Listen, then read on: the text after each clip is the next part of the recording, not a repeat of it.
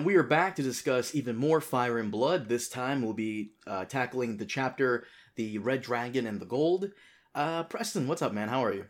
I'm doing okay. How you doing? It's been a minute, and we're kind of recording late at night, so, fair warning, we may seem a little, exhausted or tired, but we're here, we're trekking away. Are you trying to say that trudging through Fire and Blood is hard?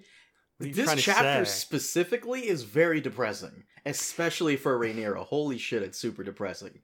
Yeah, it's funny because it was a lot of battle stuff, and and just more battle stuff, and you're wondering, it's not, you don't get too much into the characterization and the things that really drive stories. I don't actually think it's George R. R. Martin's best writing, because you're not really engaged on what's going on with people so much as just hearing about battle after battle after battle. But yeah, no, I mean a lot goes on event wise, but it's I mean we can get into it, but it's just, yeah, it's a lot of events and less to do with personal relationships, which is, I think, something that people relate to more. Right. And before we begin, real quick, I don't know if you heard. You probably haven't, because I don't think you're into it as much as I am. But the nightmare scenario for every single Ice and Fire fan has happened to another fandom. Kentaro Miura, the creator of Berserk, recently died, and the similarities here, the similarities here is that Berserk, to me at least, was Ice and Fire before George put pen to paper. I mean, And I'm not even a big manga guy, and I've heard of Berserk. Yeah, right. I mean, yeah, I know. Yeah, It's been okay. going on since 1989. It has not finished, and it may never finish. The thing has been going on longer than I've been alive, and the author died a while ago due to heart problems. So yeah, rest in peace to Kentaro Miura. Wow. So it's the nightmare scenario for every Ice and Fire fan. I feel like I'm gonna hit up Twitter or Facebook one day and just see everybody posting about George's death. God forbid, knock on wood. But I mean, it's eventually going to happen. He's not going to finish the series, but we're just hoping to get Winds of Winter. But yeah, I mean, this happens a lot. I guess it happened to Dune, and it happened to Wheel of Time. So what are you going to do? What are you going to do? What are you gonna do? People are too ambitious. Gosh. That is true. So rest in peace to him. For those of you who want to check out Ice and Fire before Ice and Fire, check out the Berserk movies on Netflix. They're fantastic. Any other adaptation, please don't touch those. But anyways, let's get on to Fire and Blood. So the chapter begins in the Riverlands with Rhaenyra's supporters striking first against all Aegon supporters in the region and securing the Riverlands for the Blacks. This further solidifies the whole taking of the Riverlands, with Daemon taking Harrenhal. And while Rhaenyra's supporters gather, Otto Hightower spends a good chunk of time trying to rally lords to their side, which bothers Aegon II, who wants actions, not words. And after Otto tries to win over Dorne and the Free Cities Triarchy with nothing to show for it, Aegon removes him and names Christian Cole as the new Hand. Other than beheading Rhaenyra's supporters in the dungeons, Christian Cole first sends Kingsguard Eric Cargill on an assignment to sneak onto Dragonstone and murder Rhaenyra and or her family. But because Arik has a twin brother, Eric, none of the guards would suspect otherwise, making it the perfect plan, or so it would seem. Before Eric can reach Rhaenyra or her family, he runs into his twin brother on Dragonstone, and the two fight each other to the death. This is insanely hilarious and sad at the same time, because Oh yeah. I struggled for a minute during their fight to remember which one is which, Eric and Well, Arik. you're supposed to confuse them. Right. I love that. I mean, you want to jump to my notes about Eric and Arik? Because I mean, God, my notes are long on this goddamn chapter. My notes are man, there sure are plenty of mistaken identities in Ice and Fire, especially with twins. Jamie and Cersei left and right, the Drinkwater twins, Aaron and Emmerich on the wall, Gilly's sisters, not to mention things like Mance and Rattleshirt, perhaps the Risewell brothers in Winterfell, Rosamund and Myrcella, perhaps Quentin. You know, it's really ridiculous because I've met a lot of twins in my life. I have never met twins that I couldn't differentiate one from the other. As much as this is like such a trope in writing that, oh, twins can take each other's place, I've never met twins where one can be, you know, switched up for the other. I have some very, very good friends who are identical twins who people say that about. And I'm like, they say it, but come on. Like, I look at them, I'm like, no, you can totally tell the difference. Like, yeah, they're close, but they're complete. Like, I can totally tell the difference. So it's ridiculous that there's so many mistaken identity, like twin things going on in Ice and Fire. Like, ridiculous trope. Like, it's ridiculous that it's done over and over and over again. By the way, it just occurred to me, and when doing this twin thing, do you think Jamie will ever dress up like Cersei to try to infiltrate the castle? God, I hope not. That would be so weird. God, right? I hope not. It doesn't work. I mean, right? Because this is what happens here, right? One Kingsguard dresses up like the other. I mean, I guess he didn't have to do much to dress up. I don't think Jamie and Cersei look that much alike as adults. They're supposed to look identical. They're supposed like Bran describes them as looking as seeing them as mirror images. Well, Bran's a child, and children exaggerate. There's no way Jamie and Cersei look that. And when they were young, Cersei used to dress up like Jamie, right? And their mothers couldn't tell them apart, right? Couldn't tell them apart, which is ridiculous, right? It's just ridiculous. But take that last scene in like season 8, like, you know how Jamie's trying to infiltrate and get into the castle at the end. Yeah, wouldn't have been hilarious if like his way to get in is to dress up like Cersei. God, that would be fun. Ridiculous, but fun. I'll give you that much. I mean, it's just ridiculous. I mean, have you ever met two twins that are indistinguishable? Looks wise, obviously, like, you know, but personality wise, yeah, you could usually tell them apart. I remember this one kid. I would always greet them both, and one guy would be like, "Hey, Carmine, what's up?" Very friendly. The other guy would be like, Yeah, but then there's usually something on the face, you know, like one guy has darker circles, or one guy has a broader jaw, or some guy has a wider nose. There's always something that's little, you know. Human beings are very good at detecting very small changes, on humans. Like we're built for it. Faces, relatively speaking, are very similar, but our brains are hardwired to find very small differences and highlight them. This is why, like, we can't tell chimpanzees' faces apart, but we can tell human faces apart, or we can't tell cat faces apart, but we can tell human faces apart, because we're hardwired to look at human faces and tell them apart. You know, like, so it's stupid. It's so stupid that there's this many twins.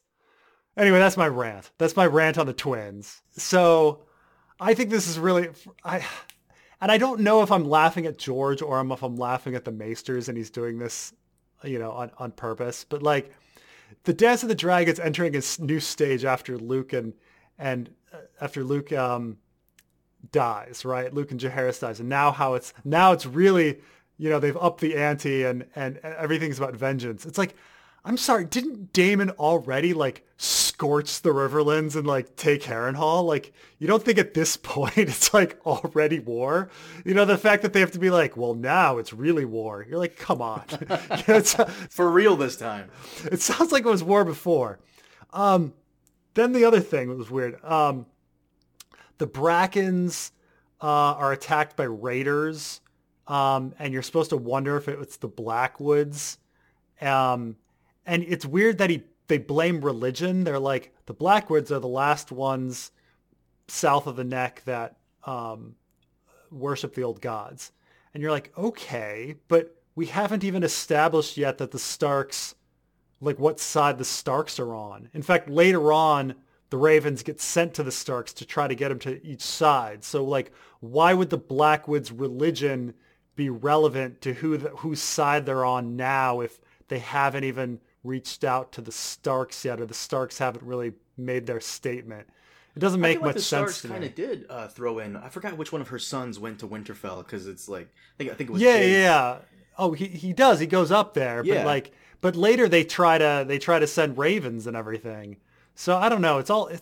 It's weird how they put a lot of cart before the horse by saying, oh well, the Blackwoods like already jumped in. Like the Starks, like Jace was supposed to marry somebody eventually down the line, but and then maybe then he had the whole thing with the bastard girl. Sarah Snow. Sarah, yeah, Sarah Snow. Is it Sarah Sansa? Sarah Snow? Sarah Snow, I believe. Yeah. So, I mean, maybe something else happened that locked the Starks in earlier. Interestingly enough, like all that's not in Princess and the Queen, and this was added. That extra Stark stuff was added for Fire and Blood, and I wonder if George, I wonder if George added that, knowing that the series has to have more Starks in it. You know, I don't know. I don't know. I mean, there's two things going on. Like Princess and the Queen is supposedly abridged, but then Fire and Blood could be the unabridged, or it could be that George added something later. Because there's some other stuff that's added in here that definitely makes makes me raise an eyebrow. Like what? Uh, um, like Mushroom being Rhaenyra's advisor. That was. We'll get to That's that, but that was a yeah. little like really.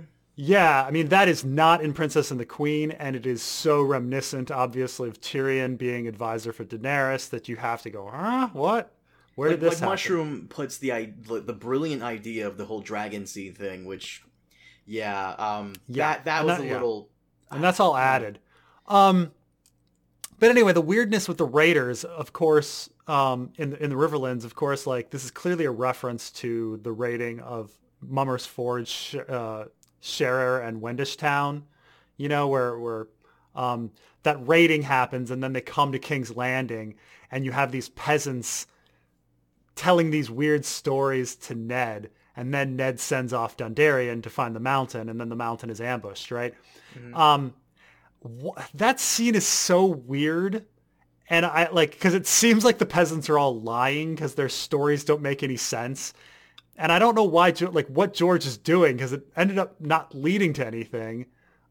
He even recalls it in A Dance with Dragons with a bunch of like weird lying peasants coming to Dany and talking about Astapor.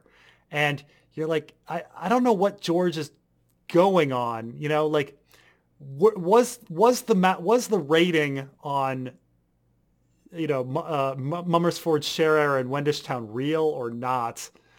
You know, did the mountain really do it? Because the stories don't make any sense at all, but it seems like the mountain did it. It's so odd, and I don't know why George R. R. Martin keeps focusing on this really odd piece in a Game of Thrones. It's so much so that like they kept it in the show. They're clearly lying in the show. They switch whether it's like Varys instigating stuff to Littlefinger instigating stuff. They switch it, but there's clearly like a weird instigation of trying to get Eddard to start a war, and it's a very odd scene. It's odd that George R. R. Martin is now bringing it up for the third time, you know, and I don't know. I always think there's something fishy going on, and some people are like, Preston, you're reading into something that's crazy, or other people are like, yeah, I think George did something, and then he just forgot about it. That seems But like the most like, likely explanation. yeah, like he put in something super fishy where like all the stories don't add up, and then he never went back to it. Right? Remember, like all the religious people going to the wall and then nothing ever coming of it. Right? Yeah, dropped plot of A Clash of Kings. Hmm. Yeah. Anyway. Um. So another thing that I thought was interesting is that so Daemon is leading the Dairies, the Roots, the Pipers, and the Freys in on his side, on the black side in the Dance of the Dragons, which means the Dairies and the Freys rivalry is not from the dance. Because, like, in A Feast for Crows, how there's this like listed rivalry of the Darys and the Freys, like their bodies are washing up on the Quiet Isle, and he's like Bracken and Blackwood, Darry and Frey, and you're like, why do the Darys and Freys hate each other? And I'm not. I always assumed like almost all the Riverland houses hate the Freys to some extent. I would always, because everybody just seems to like hate a Frey. But there's a couple intermarriages with the Darys and the Freys.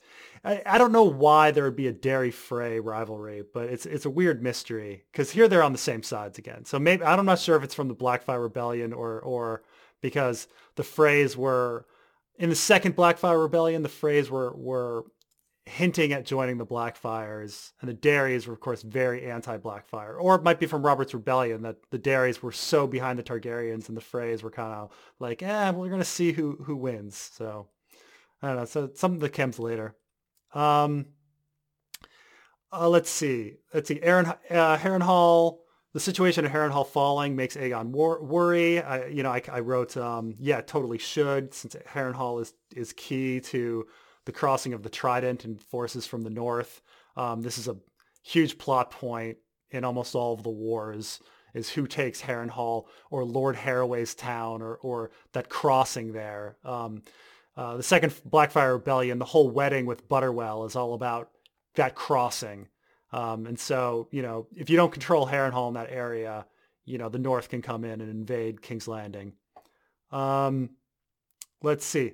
There's a reference about Dorne rejects joining, and then Otto Hightower makes a reference to thrones are won with swords, not quills. That's clearly a reference to the Red Wedding, it being flipped. Oh, that's a nice catch. I didn't catch that. Yeah. Good shit. Yeah, and then there's a whole bunch of people join the Blacks, all the Hightower vassals, Mullendor, Castaigne, Beesbury, and the Tarleys, who I don't know if the Tarleys aren't Hightower vassals, but they're close enough to the lands that they've essentially had the Hightower surrounded, and the Tyrells go neutral. So the Hightowers really have their work cut out for them. So the war is not looking great, considering that the Blacks have conquered the Riverlands pretty much, and the huge power in the Reach. The Hightowers have their work cut out for them, completely surrounded by their vassals.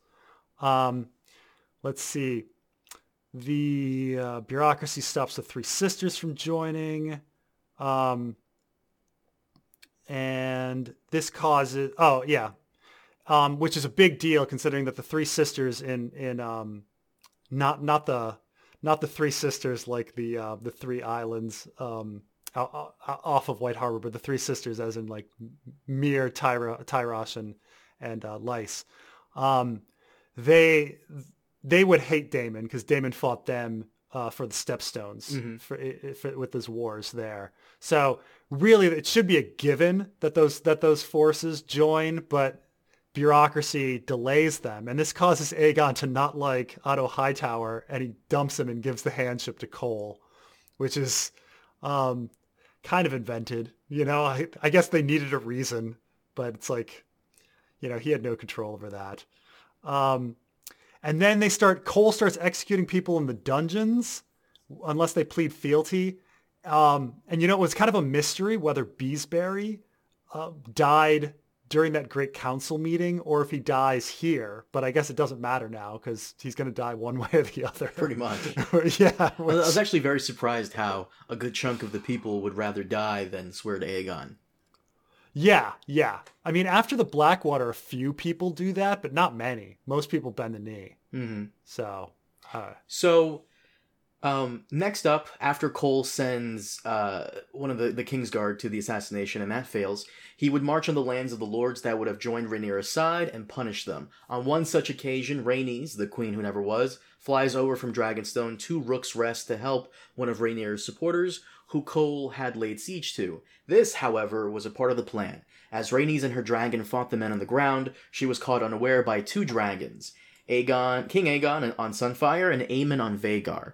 Now, alone, Rhaenys probably could have taken one of those dragons on, but not two. And as such, By the time the battle was done, Rhaenys and her dragon had died, while King Aegon had suffered gruesome injuries.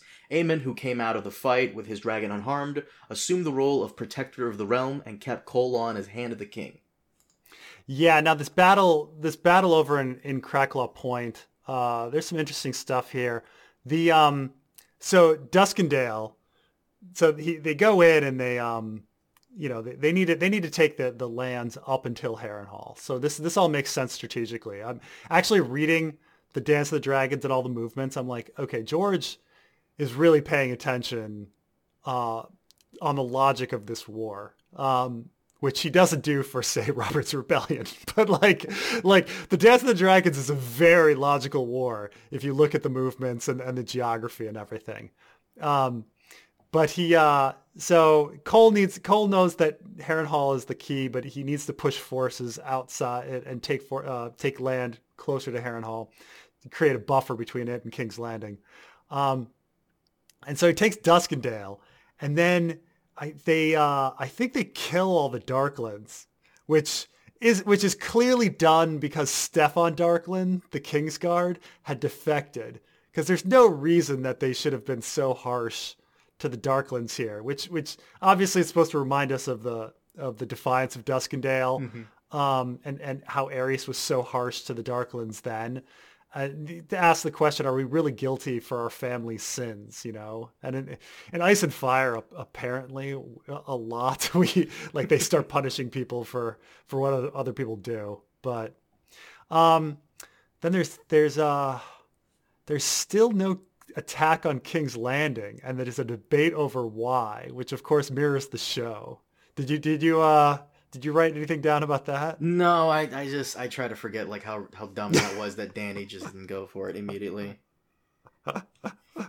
Yeah. It was ridiculous, but I know. It does happen they don't. Here the excuse is that Rhaenyra is out of it, that she's emotionally out of it because of her dead son, and Corlys and Rhaenys, the queen who never was, are really in charge. And so, for me, it seemed more like Vhagar was the true threat, that there's no way they could take Vhagar, even with, they needed heavy numbers on their side, and she wasn't willing to risk her children who had dragons that could ride. Yeah. So it was a pretty big battle in Cracklaw Point. And it's a pretty significant thing that, Rhaenys and Meleys die, and that Sunfire and Aegon are injured. And, of course, when Rhaenys dies, she's unrecognizable. Because, of course, it's George, Why not? Could have been a body switch. Never know. I think she, oh, no, it's later on. Somebody else is 4 days dying. But yeah, Rhaenys is unrecognizable. Fine. Okay. So it's interesting is that Aegon is out of it after this. And so Aemond is now ruling things and running things, which is a pretty obvious Bloodraven reference, because when they both have one eye. They're both a little harsher and crueler than the actual king.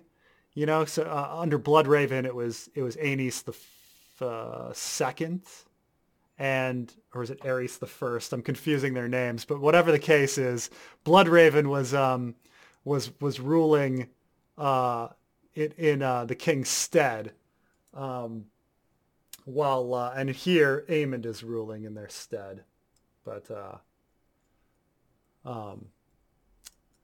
and then I have here Mushroom becoming the advisor, just like Tyrion to Dany. All right, so what happens next? Well, in the aftermath of the whole battle at Rook's Rest, Rhaenyra's family realized that they had a golden opportunity that could end their biggest obstacle to taking King's Landing, Vhagar. With Sunfire unable to fly, and Aegon's wife unwilling to fly Dreamfire, the Blacks could swarm Aemon and Vhagar and take the Mount. But because Vhagar was the biggest dragon, they would need numbers on their side, which they did not have, until Mushroom proposed using dragon seeds to fix this. Real quick, tell the audience what dragon seeds are. Dragon seeds. Oh, this is a big deal.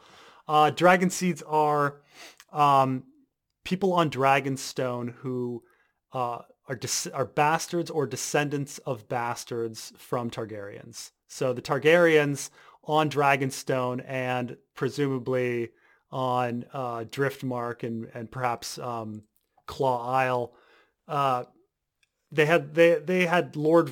There was Lord's right to the first night on these islands, and so Targaryens could essentially go and have sex with any newlywed women, and before their actual husbands could, just like in the North, which had Lord's right to the first night, and so because of this, you end up having all of these bastards, Targaryen descendant bastards running around the islands.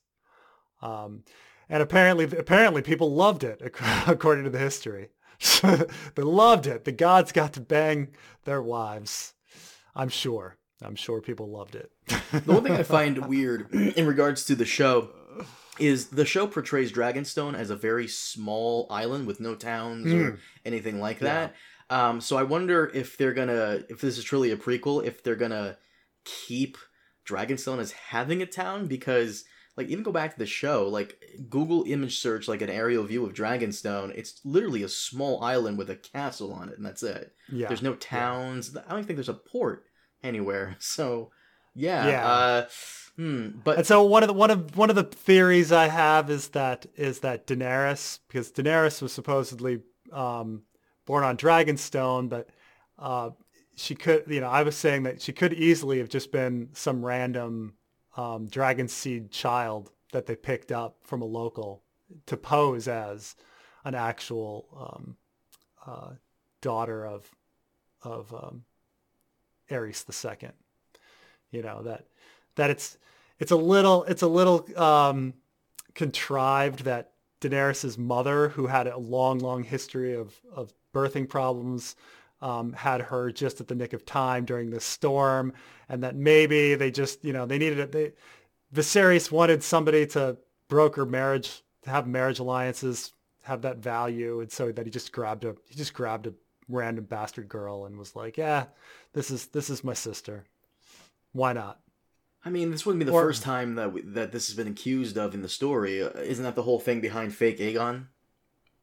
Sure, that's the theory behind fake Aegon. I mean, it's a popular one with like Jon. It's Arya and Jane Poole's situation up in Winterfell. Mm-hmm. People paying weddings and marriages with false coin. I mean, people paying, in fact, or hostage situations in general. Like at the Wall, Tormund tries to hand over two girls instead of two boys, in a hostage situation. So yeah, paying hostage situations and marriage alliances are essentially hostage situations. And so you're just paying with false coin. You don't have it, so why not? I have to wonder if they're even going to have Mushroom in the prequel show, because it'll be way too much of a Tyrion parallel, and that's kind of lame. I mean, I feel like they should, right? He's. This is one of the things I think they should omit. Would be like the character of Mushroom, because once again, whoever they choose to play that character, it would have to be a little person, and oh my god, right. The weight of Peter Dinklage, oh my god, and all the parallels, it would be just kind of lame. The thing is like anytime he said something clever, everyone would be like, "Oh, there's the dink," right? Right. Because in a sense he is the fool, so he's supposed to be smart and clever. He's supposed to be saying funny things, but the problem is they made Show Tyrion into the joke teller. I mean, I don't know. Book Tyrion tells his jokes, but they don't try to make it. I mean, he tells his jokes, but the jokes are few and far between compared to like the show, which just seems to be comic relief scene after comic relief scene, especially in the later seasons. Nothing for him, but yeah, nothing else for him except to say one-liners. Yeah. So, Mushroom proposes the idea to use dragon seeds to fix this whole numbers issue, and as such, the Red Sowing would commence, an event where men and women from all over Dragonstone and the other isles would come to try and mount a dragon to fight for the Blacks. A few rose from this deadly trial: Hugh the Hammer, Adam of Hull, Ulf the White, and Nettles.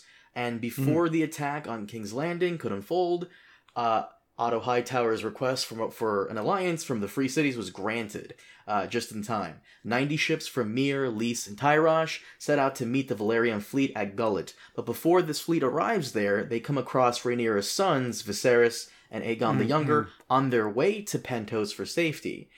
However, Aegon escapes on his dragon, and Viserys is captured.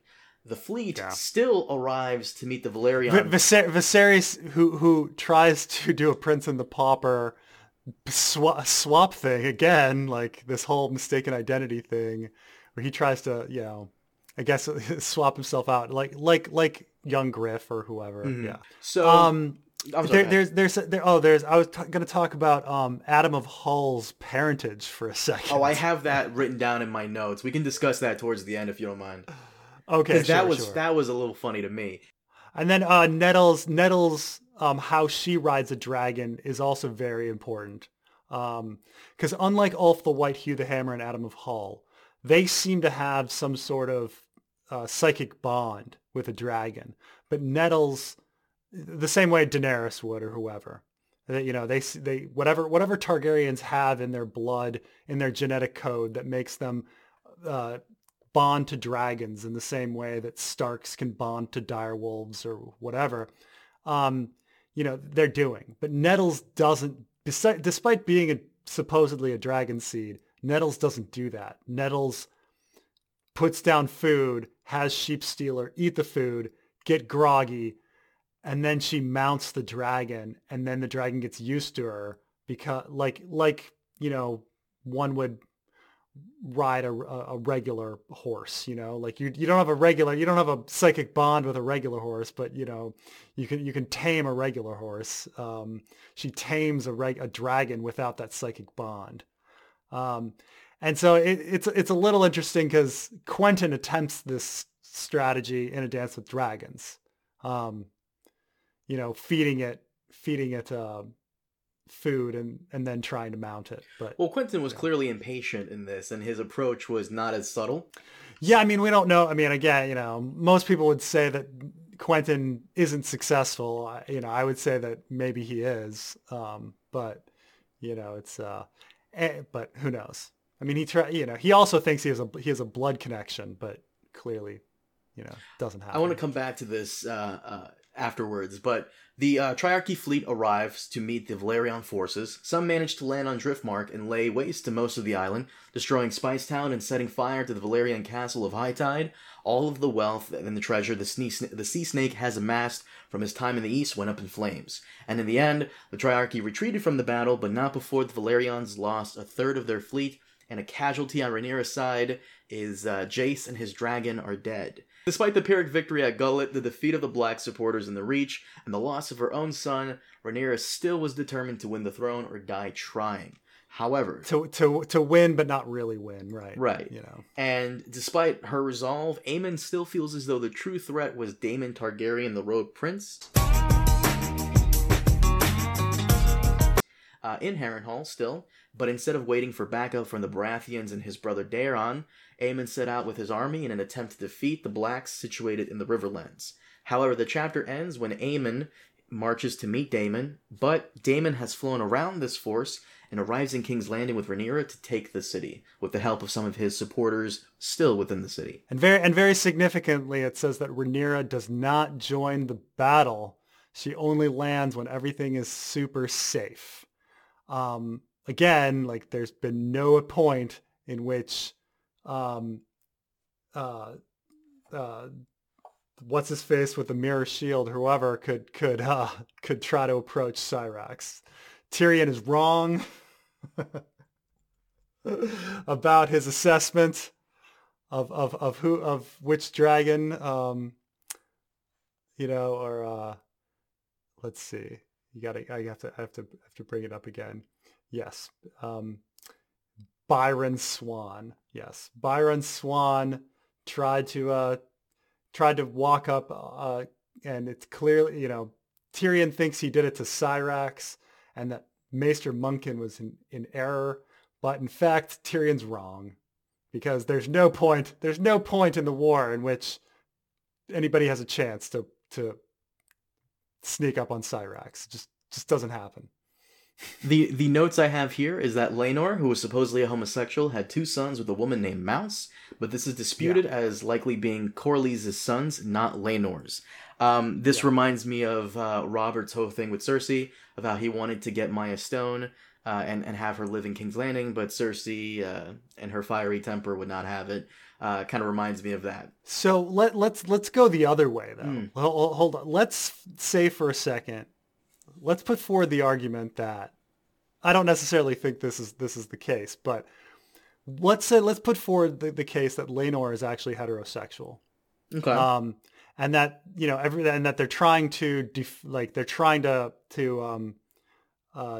defame him, claim that he's gay in order to say that his children are bastards. Like, what if Laenor is actually the true father of Luke, Jace, and Joffrey, and he's heterosexual? Now, here in this situation, Corlys claims paternity over Adam of Hull.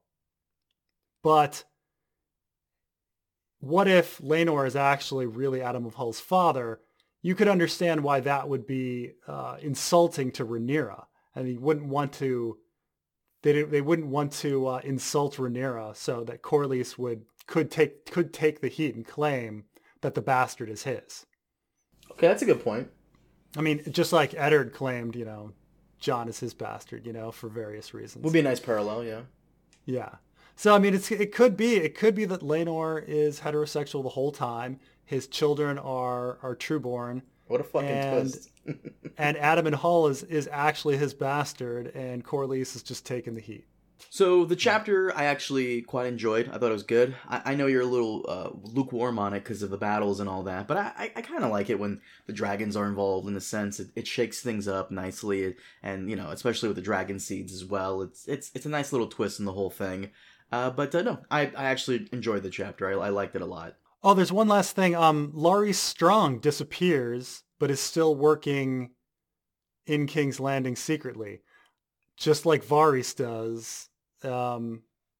Between the end of A Storm of Swords and his reappearance at the end of A Dance with Dragons. I forgot the jailer that Varys pretends to be. Fuck, what's his name again? Rugen, yeah. The jailer. Which I mean, I guess if Larys is able to disappear so easily, I would guess that he knows about the secret passages, which would fit into my blood and cheese theory. That I find it insane how they probably perhaps could have prevented King's Landing from being taken so easily had I always forget her name, Aegon's wife, Helena. Yeah. How if she just rode Dreamfire, she probably could have fended off both of them, or at least one of them. I think Dreamfire. I mean, I don't know. Helena was pretty young. I understand that Dreamfire is sizable, but I have to see how old Helena was when she died. I might be misremembering her age.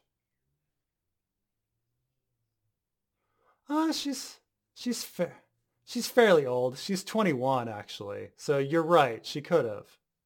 And I will say, I don't know, maybe I'm being silly, but I find it kind of weird and hilarious that Alicent gives Rhaenyra the keys to the Red Keep. It's just, I don't know. I just assume that someone takes like a castle, they get the keys in some shape or form. But the fact that the Red Keep has keys, like a car that she just gives, just a little funny to me. I mean, we didn't hear about these keys at any other time. It's just, I'm sorry, it's so random to me. Yeah, it is a little random. But no, I like the chapter. I thought it was great. Just so much happens at once. I know. It's 30 pages and it's, what is this, at least not half, but at least 1/3, maybe a quarter of the entire dance? I mean, this should be an entire season of House of the Dragon. An entire season. You know what? I think you might be right. Was it season 2 right here? These 30 pages. Maybe season 2. These 30 pages. There's so many little theories that like, you know, like that come out of this. You know, how does Nettles ride a dragon? Who's the parentage of Adam of Hull? Why are these different people, fighting for various sides? Did Rhaenys really die in Krakoa Point? What happened to the dragon eggs? With Viserys on the ship? What was really going on in that brother versus brother Kingsguard battle? I don't know. It's there's a lot goes on. So I was gonna say, it seems like almost anyone can ride a dragon or tame a dragon. However, those that have the Valyrian blood in them have a special buff, like maybe a 5+ buff to riding one, whereas everybody else has a -10 debuff to riding a fucking dragon, and you have to be super lucky and get really good rolls. Maybe. I think it's just that Nettles is supposed to be clever and fearless, right? I mean, she's a little Asha Arya, right? You know, the character that the archetype character that George R. R. Martin loves, like the little tomboyish, fearless girl, you know, that is gonna do something like that. So, I mean, maybe they'll cast Maisie Williams for Nettles. Oh God, I wish I so wish she had a cameo so I could like pay her to give you a shout out. But she does not have a cameo. Instead you're gonna get me a birthday gift of Braun. Braun? I don't even think he's on there as well. I'll get you Ed Dolores Ed is on there. I'll get you the dude who played fuck. Oh my God, I'm forgetting his name. The young Hodor? The Gold Cloaks commander that John beheads. Fuck, I forgot his name. Oh, Janos Slynt. Janos Slynt. He's the closest to Alardine you're gonna get, so might as well. Might as well. Oh gosh, I mean, there's a few. I mean, Cersei's on there. Oh no, Lena Headey does not give a fuck. She does not. I know we went off on this. Lena Headey. If you go, by the way, for the audience who are curious, Cameo is this like service where you go and some celebrities are on there and you pay them upwards of like $250 to $200 for like a specialized message for yourself or for a friend or loved one. Yeah. And some Game of Thrones actors are on there. You know, not the ones you'd want, but the other characters you kind of don't want. With the exception, actually, they just got Ian McKilney. No way. Let me see this. Yeah. No way. Bullshit. So, what is he? Yeah. Let me see this. $150. 100. Oh, right. They got David Bradley. Yeah. But yeah. I mean, yeah. Normally it's people. Yeah, it's people like the guy who plays Umber and stuff like that, you know, or the guy that played Rhaegar in the flashback. Like, you know, like, really? Don't you want to pay $30 for Toby Osmond, the dude who played the new Prince of Dorne in season 8 for 3 minutes? You don't want to pay $30 for that? You're an asshole. You're an asshole if you don't pay for that. Some of them are all, I mean, look at that. The guy who played Rhaegar in the flashback is $200. That makes no sense. God. That makes no sense. For $200, you could get like... You could get Barristan Selmy for $150. Why would I pay for Rhaegar's flashback guy? That's ridiculous. Shireen is a bargain. Shireen is only $45. You could get Dominic Carter for $50 plus Barristan Selmy for 140. There you go. For the two actors, the price of one. That's a steal right there. Yeah. There's Pycelle is on there. Pycelle is still alive. Jesus Christ. Hodor is on there for a generous 99. There you go. Anyways, we're getting off track here. So Fire and Blood. Fire and Blood. Like I said, good chapter. I enjoyed it. The next one, Rhaenyra Triumphant, and then afterwards Rhaenyra, well, what is it? Dethroned, defeated, something like that. Yeah. It's going. We're working there. We're getting there. Watch the moment we finish. George announces it. Oh, I can feel it. Well, it would be nice. It would be nice to get this done before House of the Dragon comes out. Oh, we're definitely gonna get this done before House of the Dragon comes out. Yeah, because I mean, this is what it's going to be about. We have to know this material in and out, and yeah. Preston, any last thoughts on this chapter? No. I mean, just a lot of action. But I don't know. Yeah, like as I said, fairly impressed that George was paying attention to the map and paying attention to the battles. But it's a lot of it's set up for next time, actually, especially with the Dragon Seeds. Because what happens to the Dragon Seeds is really, I mean, that changes the whole war, and that's all next time. I love how Aemon sets off and he goes, all right, we're going to go to Harrenhal. It's going to take us 16 days to get there. I'm like, really? Yeah, is that a reference? Do you think that was a reference to Stannis' march? And they're like, oh, the number of days it's going to take, and then they don't have the estimation right? I don't think it's a reference to Stannis' march. More so, it's semi, maybe I'm being a little too paranoid, semi-shade at the showrunners for how ridiculous, like, the whole map marching thing was. Yeah. Because they also kind of do it in the sense where I remember it took Alysanne a couple of days to reach the wall from Winterfell. So just flying, right? Mm-hmm, just flying. Yeah. So, yeah. I feel like it's just small shade, but I like that he kept that in there. Regardless, guys, thank you so much for joining us, and we will be back next time to discuss more Fire and Blood. As always, we'll see you next time. Have a good one.